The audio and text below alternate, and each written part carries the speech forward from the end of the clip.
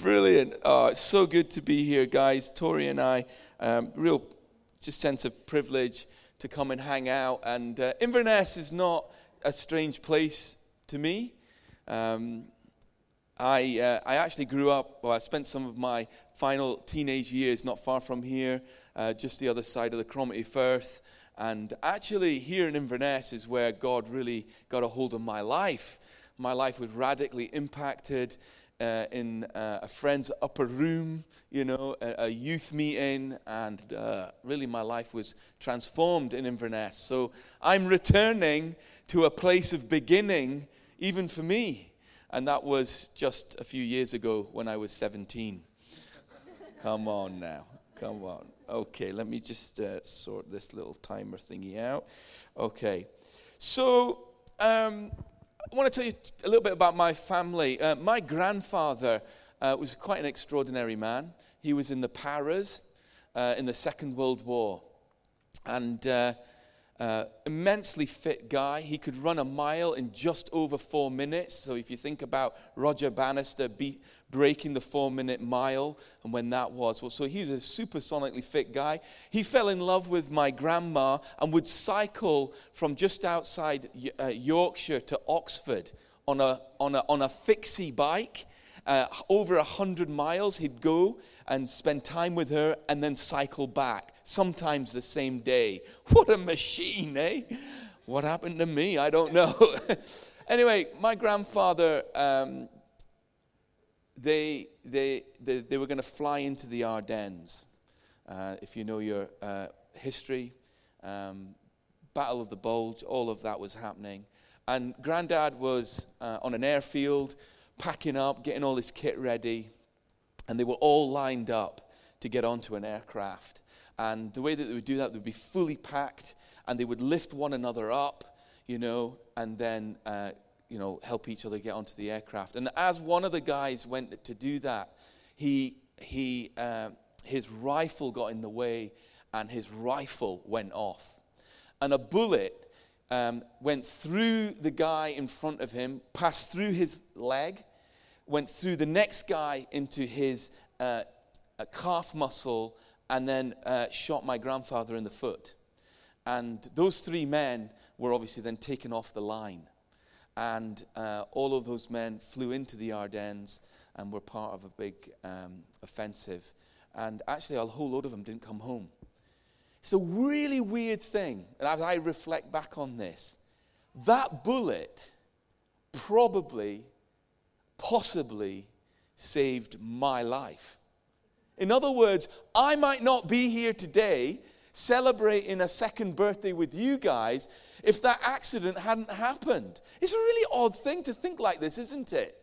You see, we're here today celebrating a birthday, but it wasn't, and this birthday isn't an accident. It didn't happen by accident. This birthday was planned long, long time ago in the very heart of God who loves you and me. In fact, it was deposited into the hearts of 2 very good friends of ours, these 2 people sitting here. You see, God spoke to them. God deposited a vision for something new up here. So actually, guys, you're in this room today because there was a decision made elsewhere. For those of you that want to understand the birds and the bees, you have a baby. Yeah, you end up with a baby because something is done in a hidden place. Generally. And more often than not, it's not an accident, it's planned. This birthday, this baby that we're celebrating as we look at one another, was a planned event. And it was planned in the heart of God, and it was deposited into the hearts of these 2, not even here in Inverness at the time, but actually they were in Aberdeen, but it wasn't even when they were probably leading one of our churches in Aberdeen. It actually was deposited into their hearts, probably when they became Christians and began to follow Jesus. There's a stirring of one day we will return to Inverness. I have had so many conversations with these guys over the years that one day we will go back.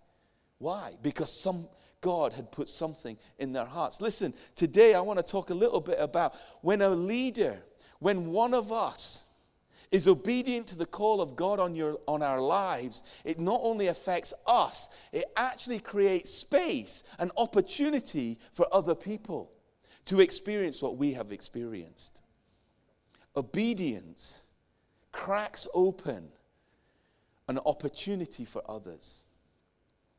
Just look at one another for a minute. And maybe you're visiting this morning, but maybe you've been here for a number of months or even a number of years. Just have a good look at one another and say, hey, you are not an accident.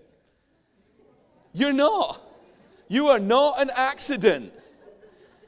Because some of us believe we're accidents, actually. Some of us really do believe we are accidentally here, or we are just accidents in life. You are not an accident. God has placed you here. And he has drawn you in. And he's drawn you into their obedience. I know it's not just in their hearts, but actually there's a whole bunch of people in this room that resonates with them. They're like, I'm here because I've been wanting this.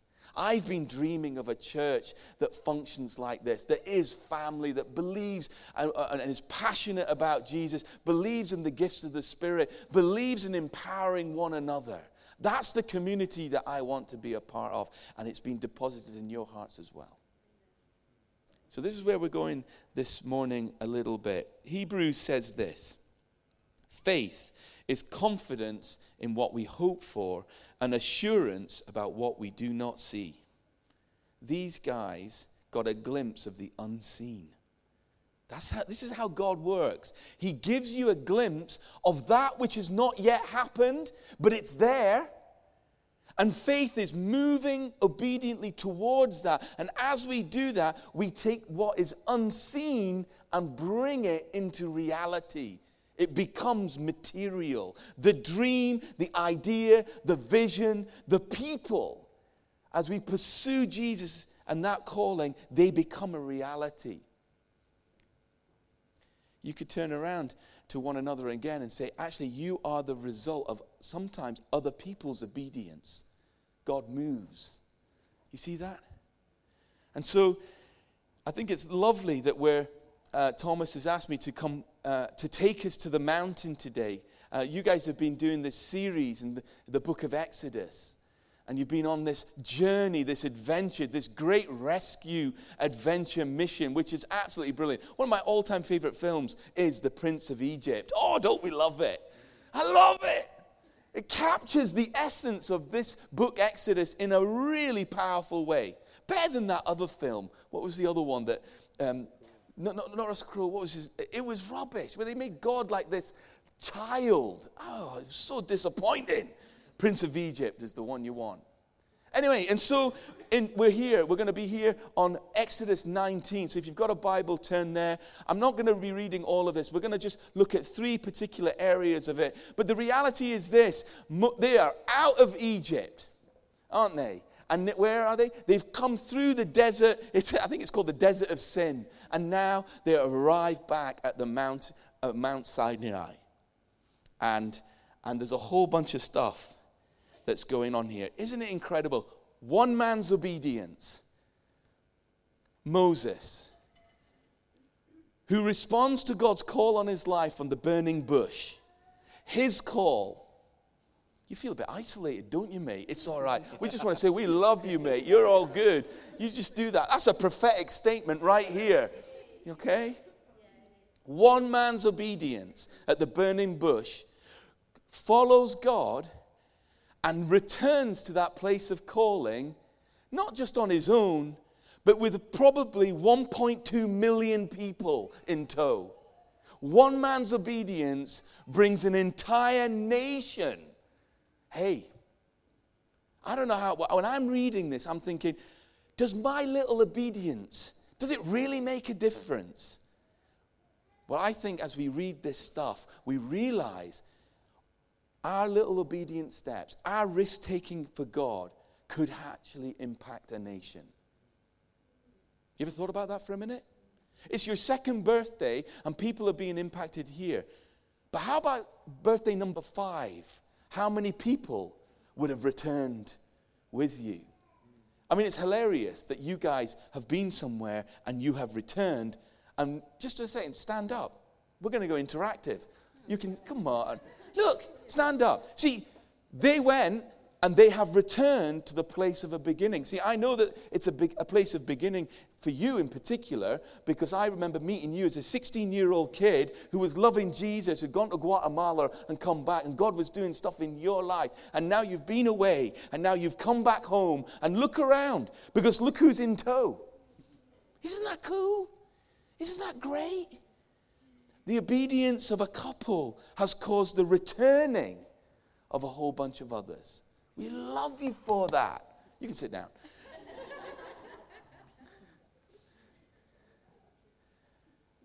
The obedience of a man causes a nation to be set free.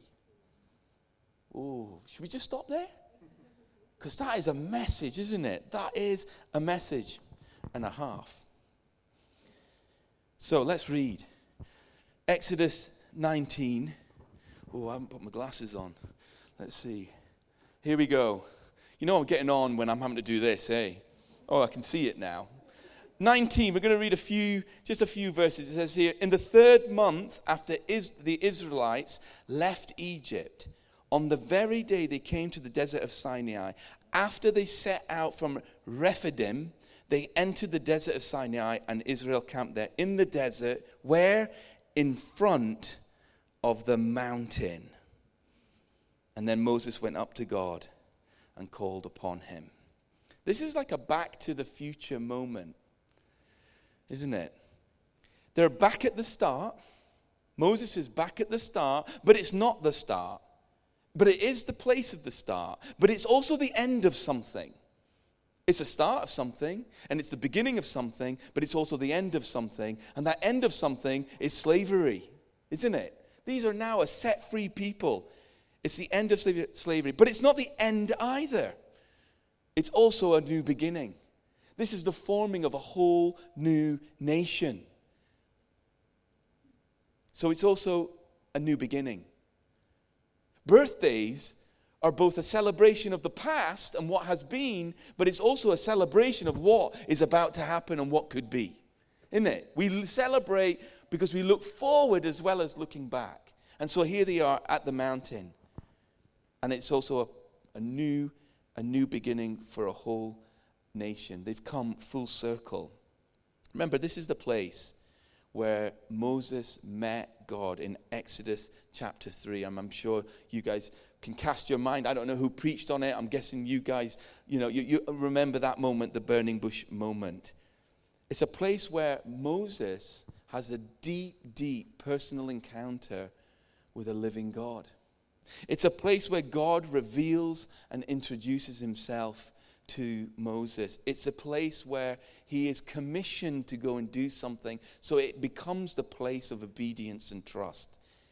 It's also the place, I believe, where Moses' life begins to make sense. You see, when we meet God, we meet ourselves as well.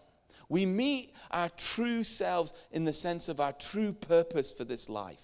Most of us don't know who we are. I know for me, when I was a 17-and-a-half-year-old kid here, and just living not far from here, I was frustrated. I didn't understand a whole load of stuff. I was like, where am I going in life? Who am I? And when I had this intense, incredible experience of Jesus and the realization that my sin could be taken away and a whole brand new life was given to me, I realized who I was. And actually, what I was made for. That's also partly Moses' story. And so let's just think about it for a minute. Moses' story. Moses was conceived and born into real danger.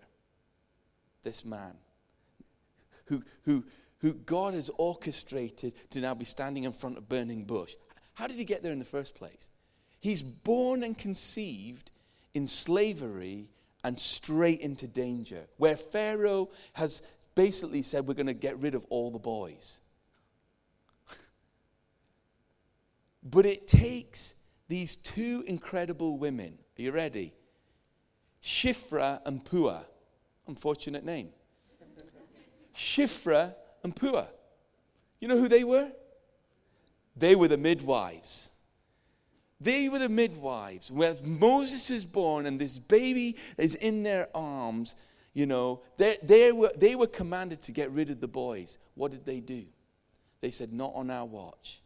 Are we going to do what the kings of this world are saying? Or are we going to respond with trust and obedience and honor God and save this kid? See, they risked it. Remember, obedience creates a space and opportunity for other people. They risked being obedient to God and saved a boy. And probably the reality is they probably did this with lots of boys.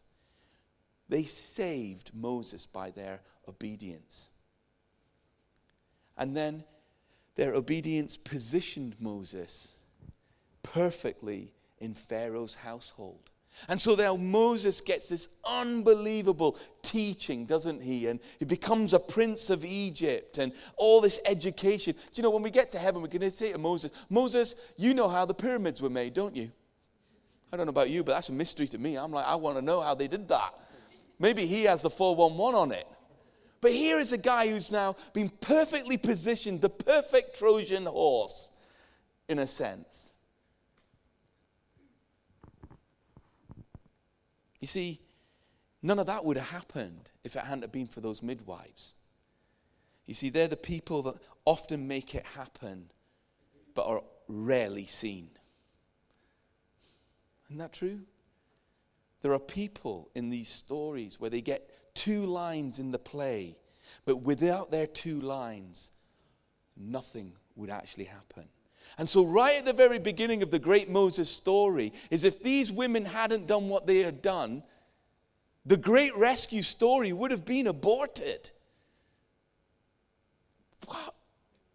Before we even get going, it would have been over. But they risked it. You see, because this is a place of obedience and trust. Moses has returned there, but all the way through his life, there are people that have took risks and obeyed God and created a space for him.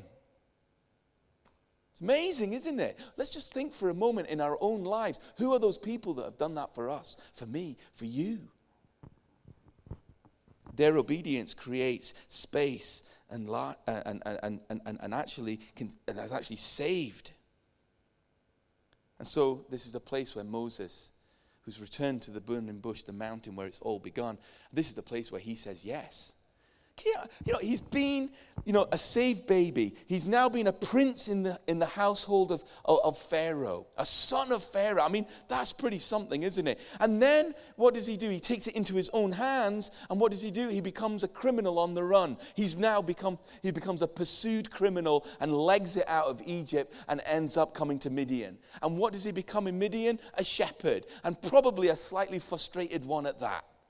For the next 40 years. He's like, what is my life all about? I've been saved by these midwives. I've been positioned in power and given authority and all of this teaching and understanding and leadership skill. And now all I am is just a blinking shepherd. Marr. People can smell me before they see me because of the stink of sheep. Do you see? He's now a frustrated, who am I? What's this all about? What is the purpose of my life? I don't know how you read the Bible, but this is how I read the Bible. I put myself in it. I'm like, I'd be like that.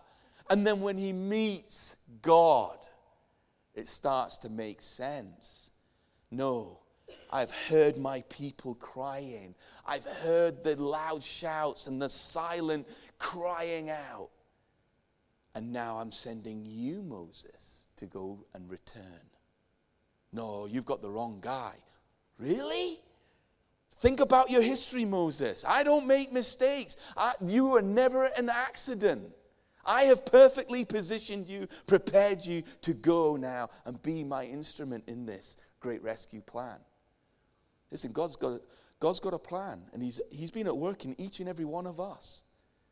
And He doesn't leave stuff out. He doesn't waste our story. And so then He says yes with great risk, doesn't He? And He goes in fear and trepidation.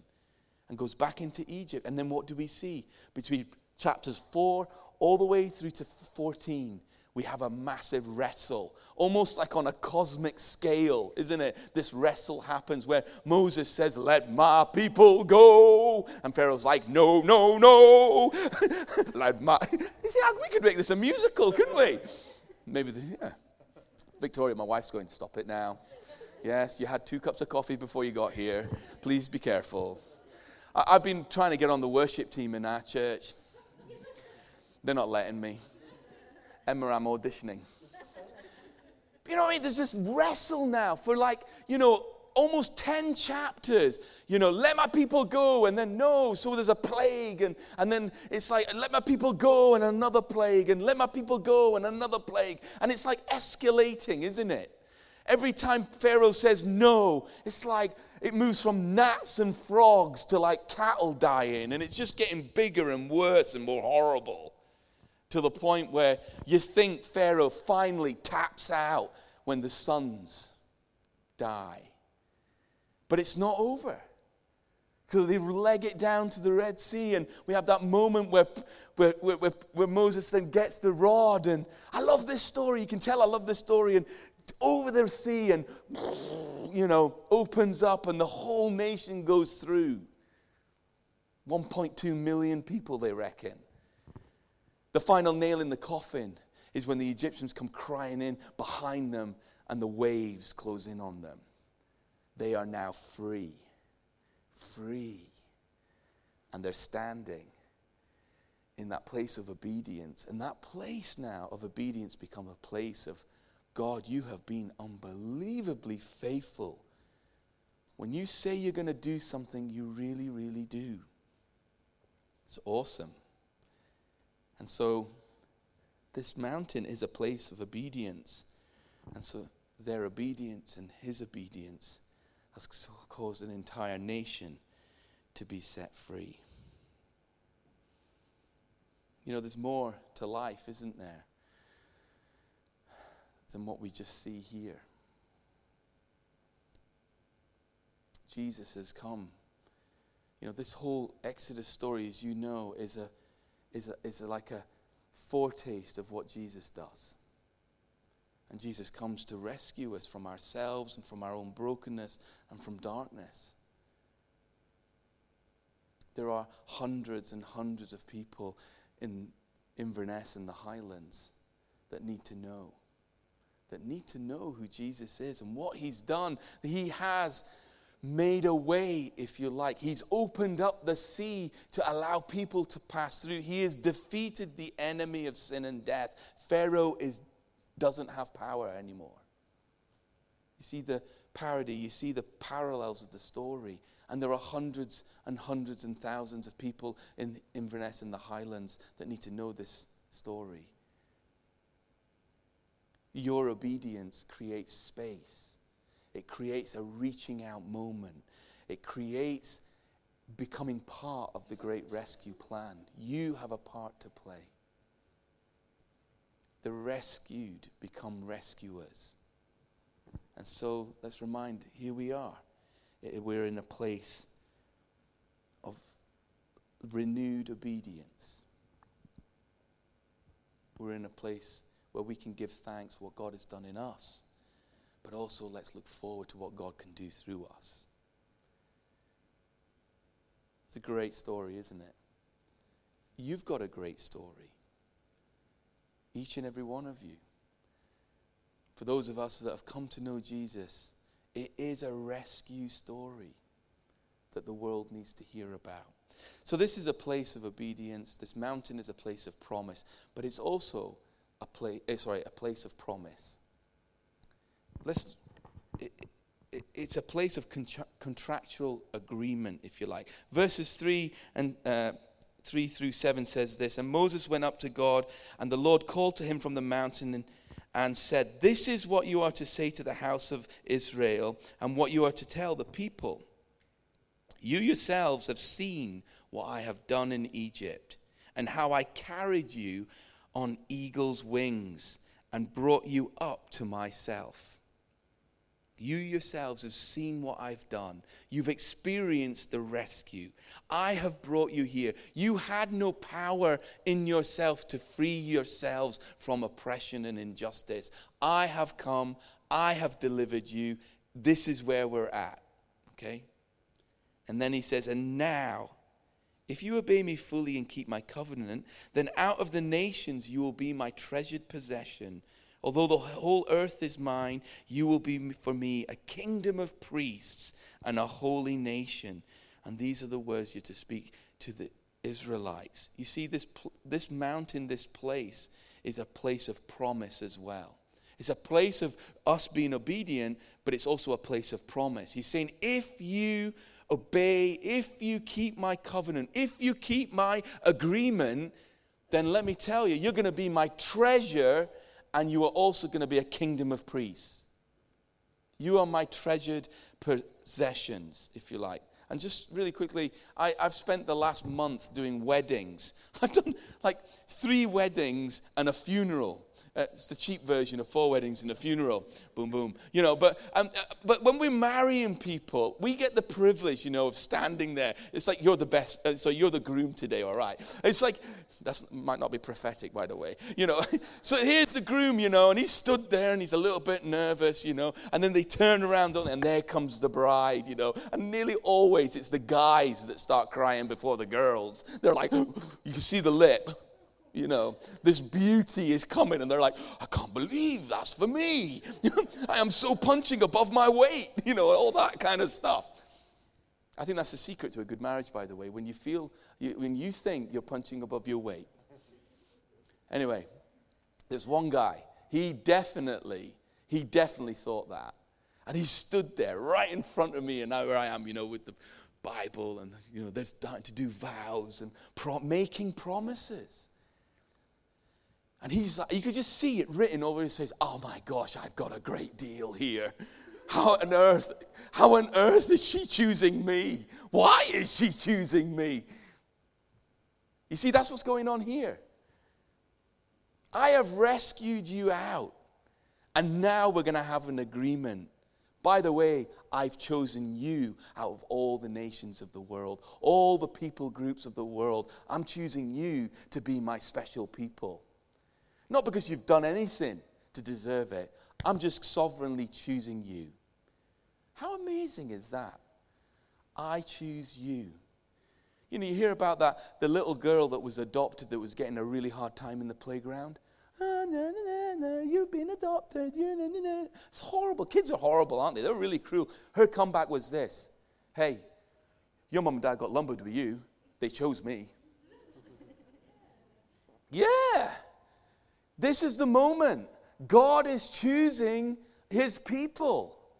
You are my treasured possession. My kids are my treasured possession. Do you know, I have the privilege. You know, I get on really well with my dad.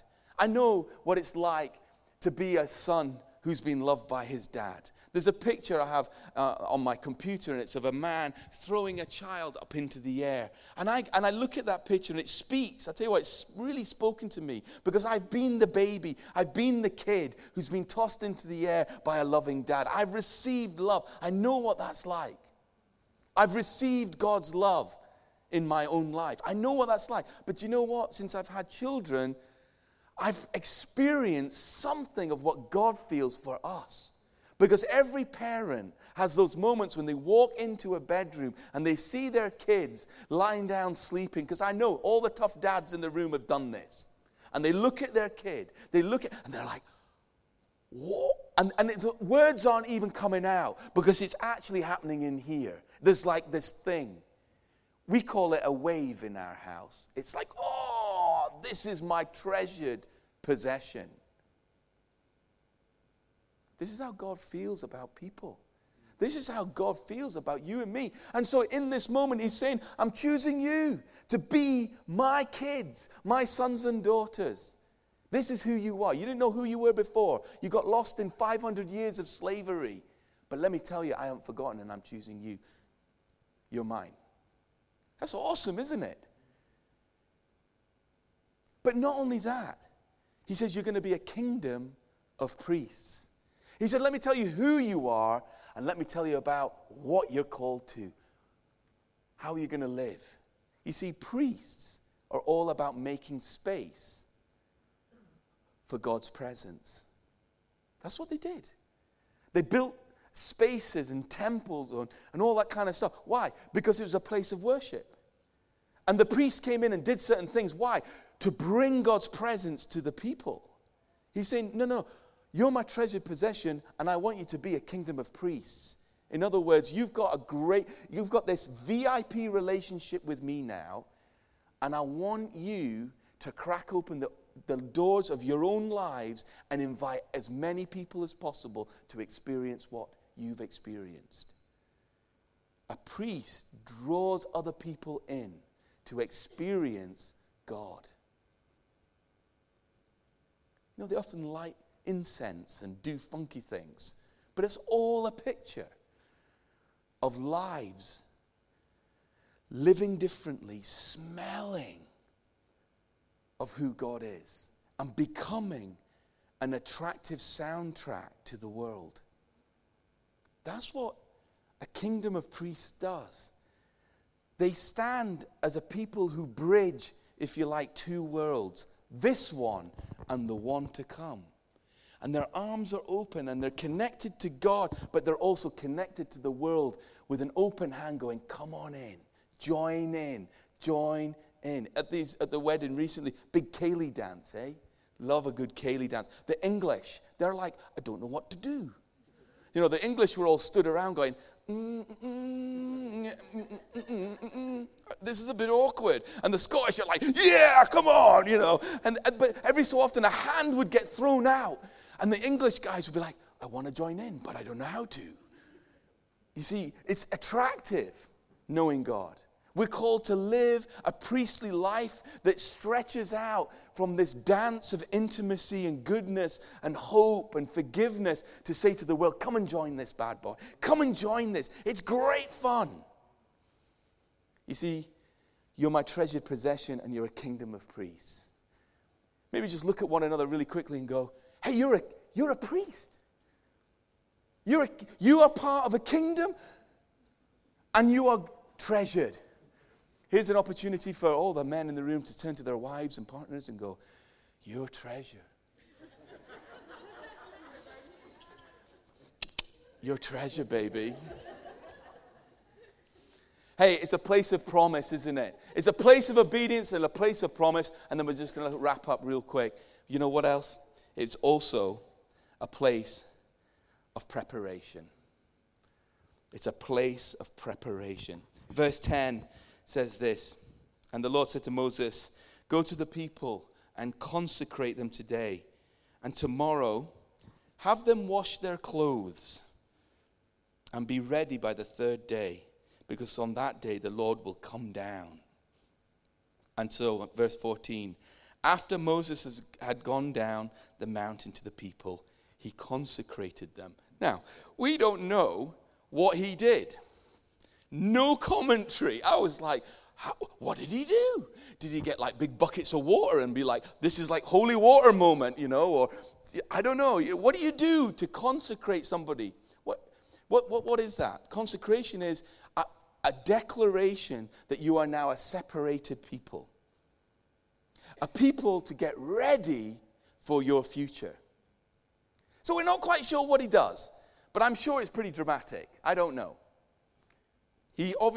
We think he declares something. Okay? You are God's treasure. Get yourselves ready.